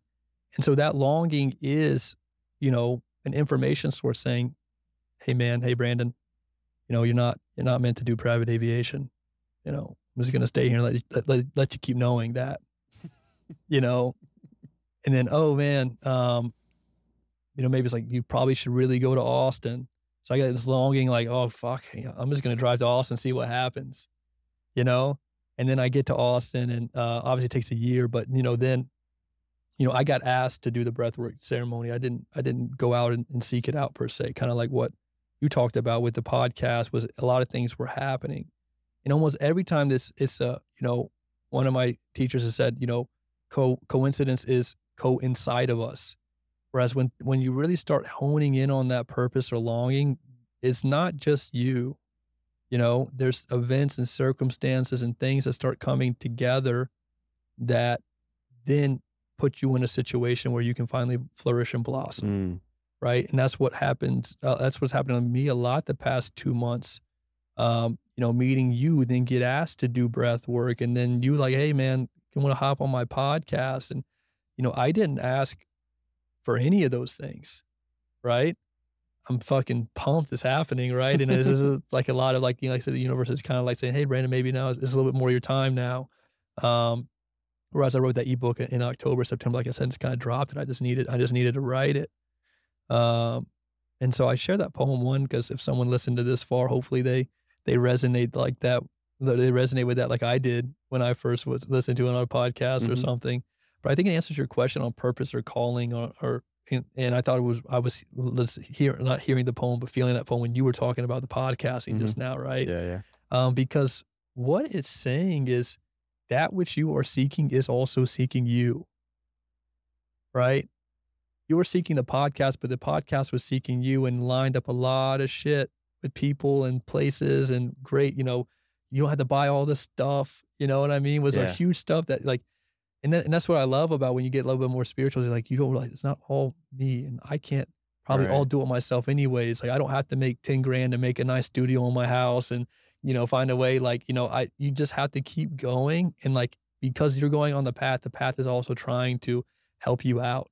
And that's what that poem is about. It's it's that exchange between that which is called, who is calling, and that which is being called. And there is, and there's just something there that's inexplicable. People call it the universe. You can call it the divine. You call it God. People use God to talk about those things as well. And so for me, my purpose is very much to help people. I've got that as well. It's not to build technology. It's not to, obviously I want to experience and travel and do these things as well. But it's very clear to me that, one was having somatic breath work and just, people that had reached out to me, like the guy did for one-on-one, he reached out to me again. Like I didn't reach out and be like, hey man, I want to do one-on-one coaching. This guy was like, hey, I really want you to do this. And so I just said yes. After telling him to kind of no at first, because he asked me, I was like, hey, I just got started. My roommate's been doing this for a year. I have great mentors, coaches, if you want to kind of invest and go that route. And he looked at me and was like, dude, I fucking want you to do it. I was like, okay. Like if like I'm not gonna I'm not gonna turn down someone, you know what I mean? But it was like that moment. It was like I was like, no, man, I got resources for you if you need help. But I don't think I'd be best to help you out. And he was just like, no, like I called you for a reason. Like, I was like, oh, and that's supposed to be the listening thing, right? That's when I said yes. Because right when he said that, I was like, oh, okay. Like maybe I was doing that too much, or I don't have enough confidence in myself and stuff like that. And that was like the universe saying, hey man, like you have to start practicing this more and helping people because that's why you're here, So by helping people, I mean very much on a probably similar to what Julian and stuff is doing, a very much on energetic, spiritual, almost like therapeutic level. That's where my skills are, and that's where I kind of flourish. So Woo! Great way to conclude. yeah, I know we only got another minute. Do you want to say what? No, did that poem? I know it's the first time you heard it, so Yeah, the section that you pasted into my email, um, yeah, because you didn't get the whole kind of story up yeah, leading up to it. Yeah, yeah, that it was showing maybe the perceived negative aspects of being a human being or sad moments are what. So specifically what comes to mind or stuck in my mind was the crying or the dog's whimpering or is what was it? that was at the very end. It was like the dog whining for its master is the connection, like between the But dog. there's also the cup that Yeah, the pure sadness you have is the secret cup. yeah, Yeah. that really made me And we take medications and we try to quiet this longing so much too. And that was another I had it very intensely, which was moving and driving me now that I'm looking back at it. But I think we all have it because as human beings, I think we're all longing for something that, is outside of what we can temporarily relieve through, I would just say pleasure because that's what it seems yeah, like, a short little instance because you get satisfied for a while and then you're like, oh, get satisfied for a while, then you're like, because like you're not actually connecting with that longing and what I would consider your purpose and mission. And so love dogs to me, because I was wondering why he used that word. It's a difficult word, but I think it really can interpret it as, purpose, mission, soul. And so that's why I wanted to share when you're talking about your yeah, podcast, because you were pretty much talking about the poem right when you were going in there. And mm, I think everyone experiences longing in some degree, and we don't know how to handle it, and that's part of the mission. And that's part of the fun, right? It's like we don't know what it is, and so we have to find out what it is, right? That's the joy of our experience. mm, If we were told everything, then there would be no experience really. If you told exactly how it's going to go, then it's like, oh, there's no excitement or anything like that. yeah, yeah, So beautifully said, and it's a beautiful poem. Appreciate you sharing it. Um, I think that's a great way to conclude, and I 2 usually hours, man. 2 Let's hours. go. We could go longer. Be good, man. We'll get after the eye retrieval, I'll chip in and we'll pay for the Oh, you extended. don't have to do that. It's worth But it. I wanna present to Post you Aya 6 hours, dude. live stream, ayahuasca ceremony, Yeah. podcast. Um, I always allow or, give the opportunity for, guests to relay where people can find you. So whether it's your social media or website Yeah. or, So I don't have anything yet. My Instagram is just Brandon Blake 5. Um, I don't know when I'll become more, I hate to use the word public facing because that seems like it's like a big deal, but I do plan on making this more of a, career mission, whatever, here in the next few months, maybe 6 or so months. I'm not going to rush it. Like I said, I was trying to do it last year. Felt like I was pushing too much, starting to kind of get pulled towards it. And so we'll Mhm. see how it unfolds. But yeah, Brandon Blake 5 is my Instagram. When I do start posting some of this stuff or creating content or anything like that, that Instagram will be a factor in it somehow. So, but right now I'm still in training, I guess would be the right way to put it. Yeah. Awesome, man. Well, thank you for joining the conversation. And to repeat what I was saying before, I'm really looking forward to watching your growth Thank you, and man. seeing where you go. Yeah. Love you, man. Love you too, man. Appreciate you. Peace.